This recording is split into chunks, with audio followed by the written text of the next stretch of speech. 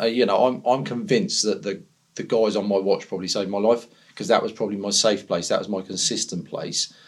But equally, I wasn't appreciative of the effects that I was having. I'll quite openly admit that I was being rude to members of the public. Now, that's totally out of character for me.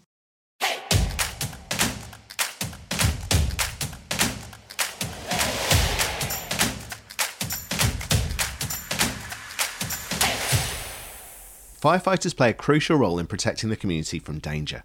They regularly put themselves in harm's way to save lives, but we don't often talk about what happens when physical and mental health create roadblocks to their work. So when they experience problems, the Firefighters charity are there to help, alongside support from Hampshire and Isle of Wight Fire and Rescue. Here with me today are two firefighters, Stu Vince and Kevin Page, who have both experienced the mental and physical effects of their jobs. We also have Sharon Bailey from the Firefighters charity, who spends her time developing the support services that Stu and Kevin have received in the past few years. We're set up in a comfortable room in Winchester Fire Station for this, so we're hoping the crew downstairs don't get a shout whilst we record. So let's start with mental health. Stu, I know that your mental health changed because of your selfless decision to have surgery to donate your kidney to a family friend. Are you happy to give us a run through of what happened?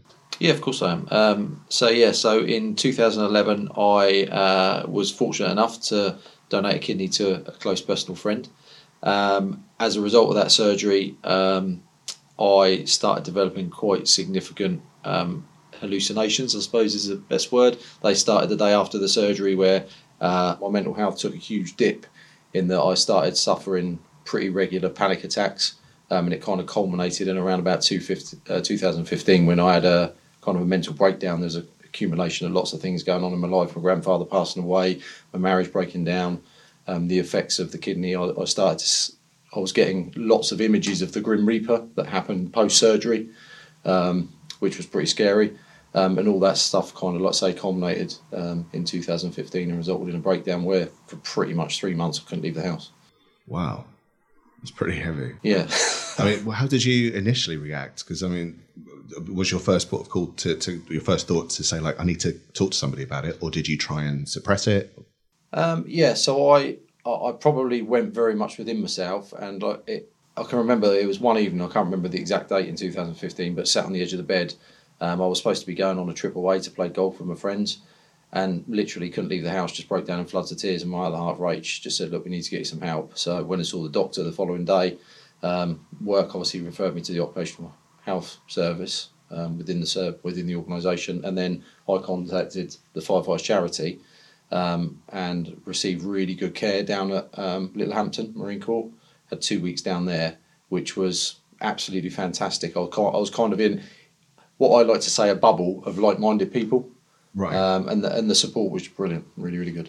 What did that support include? Can you talk us through what? So, because it was a little bit different from the previous time when I went down there, when I had the physical injury I was recovering from, in that when I was there was nothing physically as such wrong with me.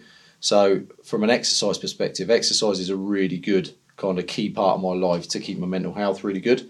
But during that time, even that had dropped right off. So actually going back there, and I speak to people quite often about this, you're almost treated like a professional athlete when you're at one of the centres, because your nutrition sorted out for you, your exercise program sorted out for you, and you get the support from a mental health perspective as well. So because there was nothing wrong with me, I absolutely got smashed to pieces in the gym by the trainers, which was great for me, because that's probably what I needed, and that physical therapy was probably one of the best parts of my recovery, to be honest, and set me on the road to kind of continued recovery once I'd left the centre. The only thing for me, like I said before, I was in that bubble, and then when I left the charity, kind of a lot of the issues that I was having prior to going down there were still there. Paid out myself, I had hypnotherapy, which I think probably stopped the images coming, because it was affecting my partner as well, massively, because I would wake up with these images, kind of take it out on her, and quite regularly she'd go to work crying as a result of that. So it really affected kind of the whole family. Yeah. And probably the biggest thing I've learned is, and it's, I think this is a struggle probably for people who are suffering with mental health to kind of appreciate, is that the most important person in my life is me, because if I'm not functioning properly, the realisation for me was that it affected everybody around with me. Yeah, really horrific time, but I think the charity probably set me on the road to recovery, like I say, with that physical and mental support.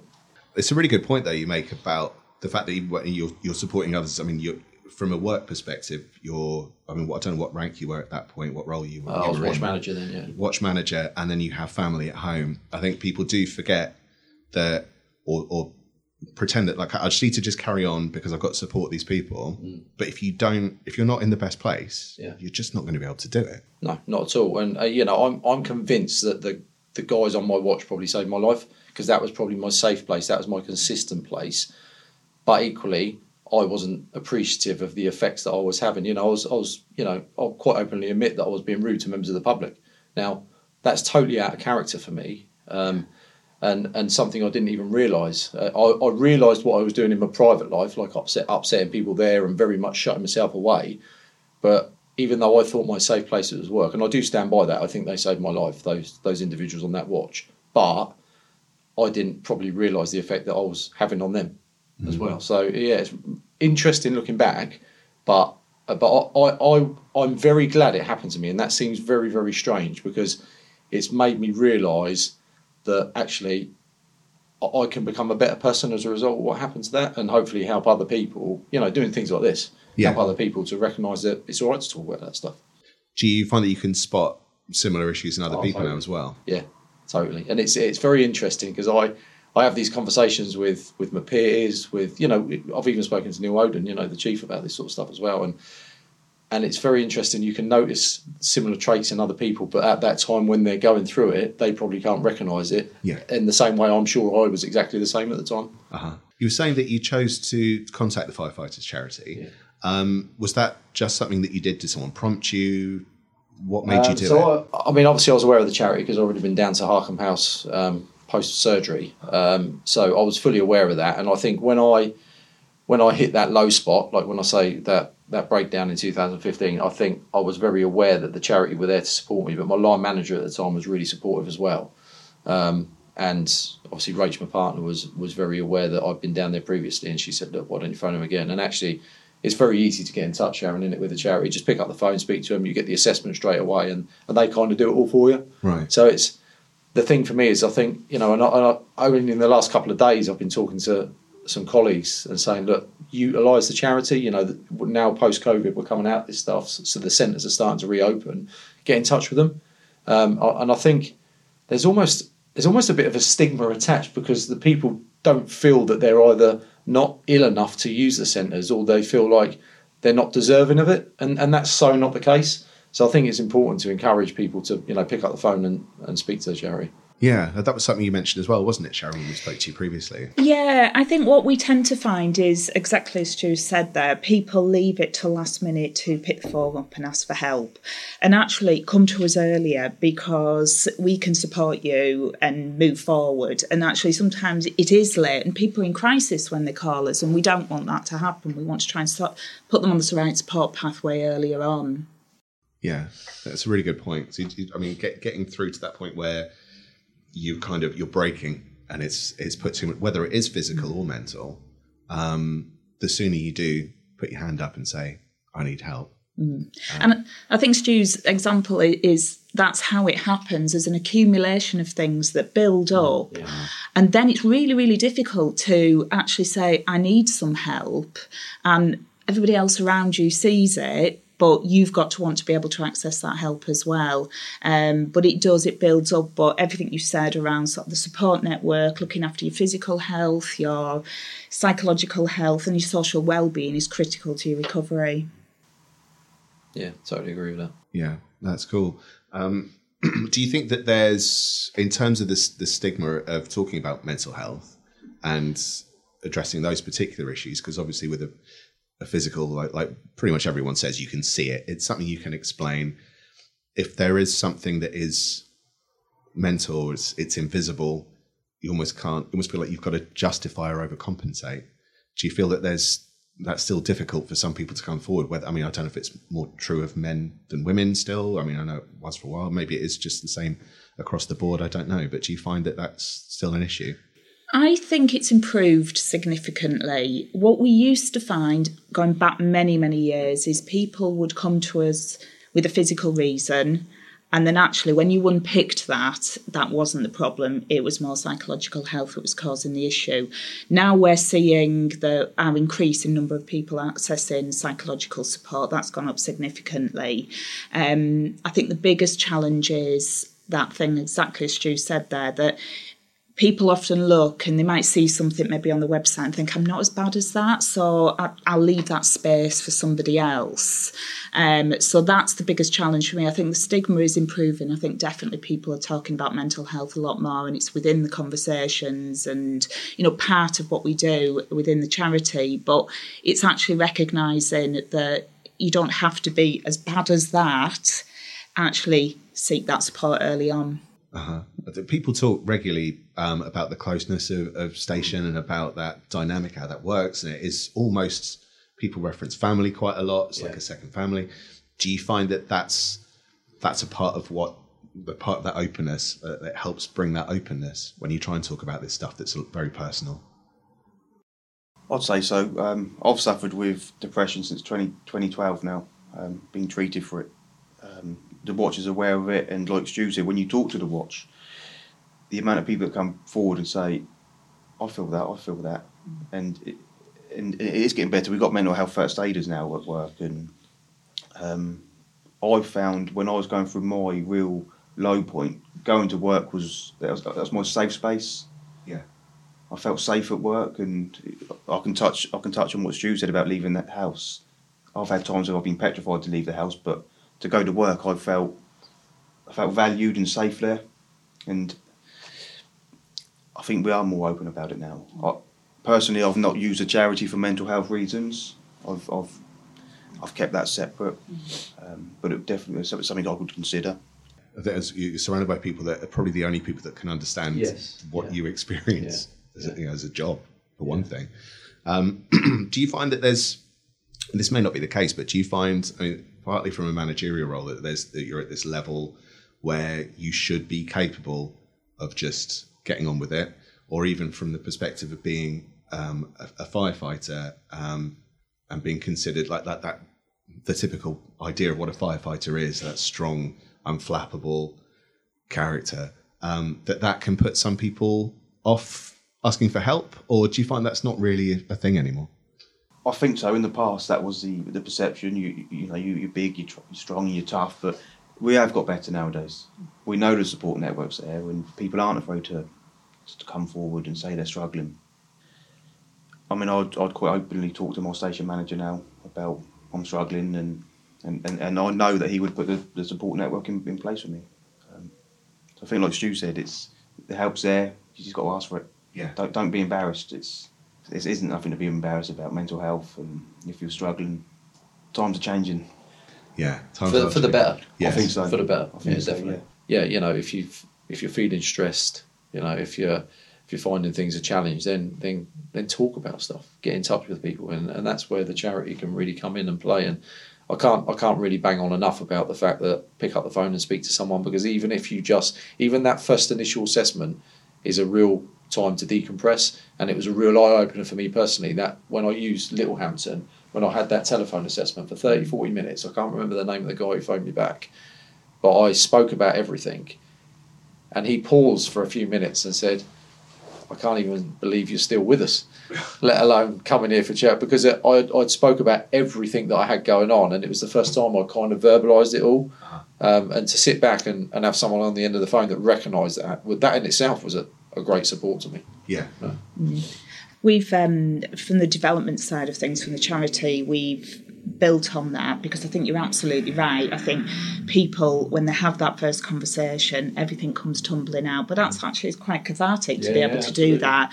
So when people call our 0800 number now, they speak to an assessment practitioner who will have that conversation with them and try and sort of understand what their needs are and the best way to support them, whether that's through our charitable services or whether that's sort of signposting them onto other organisations. But that first conversation is key. It's a hard conversation to have, but once you've had that conversation, you do feel better already. Yeah. But it sounds like as well what we were saying about whether or not someone feels they should contact the charity. I mean, that initial conversation, it's going to let them know That's it. I think just sometimes for some people, just even having that initial conversation is enough. And we've seen that already. We've had people ring up and actually by the time they've had a 20, 30-minute conversation with our assessment practitioners, we've given them some guidance on support to access. Doesn't always necessarily mean people need a residential stay or they need some sort of therapeutic intervention. It's just about being able to talk about the difficulties you're facing, and actually just that thing of talking about them helps you start to process it. For some people, that's just enough, that conversation. It is a hard one to have, though. It is difficult. Yeah, it is, but it's really good to know again that the charity's there. I mean, in terms of the physical side of it, Kevin, I know you've had a football injury that caused you to put your firefighting career on hold for a few years ago. Sorry, can you talk through what happened? Yeah, so it was a football related injury. I ruptured my cruciate ligament and had to have major surgery on my knee. So I was off for a number of months, and not knowing whether I'd work in the fire service again, being a physically demanding job, I still to this day believe the Firefighter charity saved my career. With the help that they've given me over the last few years. I've been down to Marine Court for 4 weeks combined over the years. And like Stu said, you are treated almost like an athlete down there. You're told when to exercise, when to rest, when to eat, and I'm forever thankful for them, really. I mean, that's the thing. You're doing an intensely physical job. There's probably pressures on your body, regardless of any external injury you might receive doing something in your own time. The big one for me was going back to the mental health of the injury, because Stu touched on it again earlier. You've got your family to support, and you think, I'm not working because of the injury, and so you start spiraling and you start getting low, and they picked me up for all of that, and great team. Brilliant. It's interesting, isn't it? Like Kev was there, as I was back in 2012 for the physical injury, but you still receive that psychological support as well while you're there. So irrelevant of issue there specifically because you've got a mental health injury, if you've got the physical aspect, then you still get that as well. So it's really well thought out. Yeah. I think there's a lot of other training. I mean, we've done some lectures every day, and only one lecture a day, and we've done lectures on sleep, nutrition, caring for yourself, giving yourself the time of the day just to sit down and have 20 minutes to yourself, and how important it is, and things like that. I'd never even consider. Yeah. Never even consider sitting down for an hour in a lecture room talking about sleep. I never knew I had any problem sleeping, but they teach you how to de-stress your life, and really, really good. Yeah. That sounds like something everyone should be sitting through. Yeah, I think so. Yeah, I know at the end of the day when I was down at Marine Corps, I don't know if it's still part of the course, but used to kind of do this mindfulness at the end of the day where you lay on a mat and listen to this kind of weird music and lay there and someone's talking to you. And, it's a bit of a laugh as well, but actually it kind of works, doesn't it? It does chill you out, but it's a bit of a giggle as well. You're sort of looking around to see if anyone... And 9 times out of 10, someone nods off and snoring away next year. And so there's an element to when you're at the centres as well. It's a good laugh as well, and to laugh again is good for the soul. Yeah. It's nice to meet other people from around the country as well. Yeah, it's not just your station or your brigade. You meet people from... Yeah, meet some great people, yeah. And I'm in contact with a couple from London still, ex-retired people. Because that's the thing. Obviously, we're here to talk about Hampshire, but your reach is going to be a lot further, isn't it? What area do you cover as a whole? So the charity covers the whole of the UK. So that includes Scotland, Wales, Northern Ireland and the Channel Islands. So also Isle of Wight, Isle of Man, all the Scottish Highlands and Islands. So it's a massive reach. We think we've got over 300,000 beneficiaries, if you count all dependents and retired personnel, etc. And yes, we have 3 centres. So we have Jubilee House in Penrith, Harkham House in Devon and Marine Court in West Sussex. But actually our reach is broader than those 3 centres. And I think in a strange sense, COVID has opened up a new world for us. Not that I want to see a positive out of COVID, but actually that meant that we accelerated plans to do digital support. So we're now offering digital rehabilitation and digital and telephone counselling as well. Brilliant. It really has changed things this year. Absolutely. And that will continue because not everybody needs to come to a centre. You know, Stu and Kevin have talked really passionately about the support they've received, which is absolutely fantastic. Not everybody needs to, and not everybody can get to a centre. It's great. Hampshire's fab, you can get to Marine Corps, actually get to Harkham in quite a good time. But if you're in the Scottish Highlands and Islands, even just getting to Jubilee is a big challenge.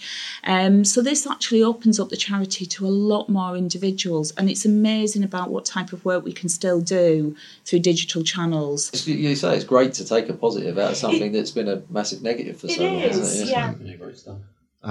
So Kevin, coming back to you and your experiences, so obviously from a physical point of view, what can you talk us through the process in terms of what you experienced and what was offered to you? So I got in quite early with the charity, so I knew the operation was booked in, so I put the wheels in motion straight away. Like we said earlier, you don't have to wait to the last minute. Get in there early, get it. If you know you're having an operation, if you know you're physically hurt, get in there, get it booked, and we'll get you back to work quicker. And again, I mean, that was something that you did off your own back. You contacted them. Yes, I spoke to my watch manager at the time, and he said, "Have you thought about a charity?" And I hadn't. Right. He said, and again, he advised me to get it booked in early and cut your recovery time down, basically. Uh-huh. And so that's what I've done, and yeah. Can you think why it wouldn't have occurred to you to contact them? I've never, in my previous work, it's not something I've ever had. I've always had to rely on the NHS, and so doing the job that we do, we're extremely lucky to have that help there. I've never in previous employments think I can afford to go private, or there's no one out there to help me apart from the NHS. So for that reason, I didn't consider it. Uh-huh. And when it was mentioned, it would be my first. And I've already recommended it to people now on my watch that have had injuries. I'm already saying, let's get you in the charity early. Yeah. And a couple of them have taken up the charity offer. Cool. And how are you finding things now? Yeah, fine. Yeah, I still do. They give you a list of exercises to go away with. They don't just kick you out the doors. So you follow the list of exercises. And I have picked up the phone to them a few times since I've left and asked advice, and they change things here and there. It's all going well. Good. It's all going well. Are you still playing football? Oh no. No, Avoiding that one. not anymore. It's an age thing, mate, isn't it? You got to know your limits now. So, in terms of your experiences, both of you, do you find that's pushed you to try and raise money for the Firefighters charity, or were you doing that anyway? I would always get involved in charity events. I'm from a watch. The watch I work on at Cosham, the watch manager is very. Does a lot of. He's raised thousands and thousands for the charity over the years. He's a friend of Stu's as well. So, I've always got involved in the charity fundraising events. It's just a great way. It's a great way of raising money and awareness. And kind of paying back, I guess, to a degree. To a degree, I don't think I'll ever pay them back what they've done for me, but I can help. Yeah. Yeah. Stu, you've done a little bit here and there, I suppose. Yeah, a couple of bits. Adam and I, a colleague, were supposed to be rowing the Atlantic in December, but unfortunately injured my back, which was a bit annoying. Although having twins as well has probably not been ideal. Not you personally. Not me personally, no. That's not how you put your back out. So we're still planning to do that next year. And hopefully we're trying to raise £100,000 for combined for the Firefighters charity and Solent Mind. So hopefully by putting it back. Although the injury it was pretty soul destroying that we had to pull out last year when we kind of already raised quite a substantial amount of money. The race organisers have deferred us to next year, so we're in a really good position in that we're fully paid up, and actually we can spend the remaining part this year and all of next year raising that charity, because we had quite a lot of events planned to do that fundraising piece. So yeah, hopefully, fingers crossed, it'll all come off. So what would that be, the end of 2022? So yeah, December 2022 we'll set off, yeah. Quite a way. Yeah. No pressure. No pressure.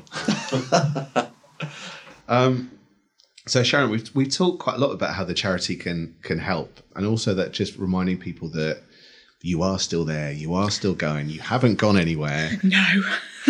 It was amazing. At the start of COVID, our numbers of beneficiaries contacting us dropped significantly. And when we started trying to have conversations with our volunteers, everyone was saying, oh, well, the centres are shut, so we assumed you were shut. Or actually, we thought you were too busy, you would be inundated. Now, that did pick up a little bit, but it was a message we need to get across, that actually centres are amazing, they're fantastic, and they do some amazing work, but actually the charity is broader than that, and there are so many different ways that we can help people. And if we can't help you, then we will try and link you in with somebody who can. So that might be working with other agencies, other charities, etc., that are more specialist to be able to support them. So for the moment, if people do want to keep tabs on what you're doing, is it best to just visit your website? Yeah, the website is definitely up to date with all the information, and all the news stories and our information around health is shared on the website. Excellent, thank you. Is there anything else you wanted to add, Sharon, before we wrap up? No, I suppose for me, it's thanks. It's thanks to people like Stu and Kev. It's humbling to hear their stories, but also we can't do that without your hard work and the income generation, and that's critical to our success. So it's a huge thank you on behalf of the charity for everything you've done. Brilliant. Thank you so much, everyone, for coming in. Sharon, thank you for taking time out to chat with us. And Stu and Kevin, thank you so much for coming in and opening up and telling us honestly about your experiences. Pleasure. Thank you. Thank you. Thanks very much.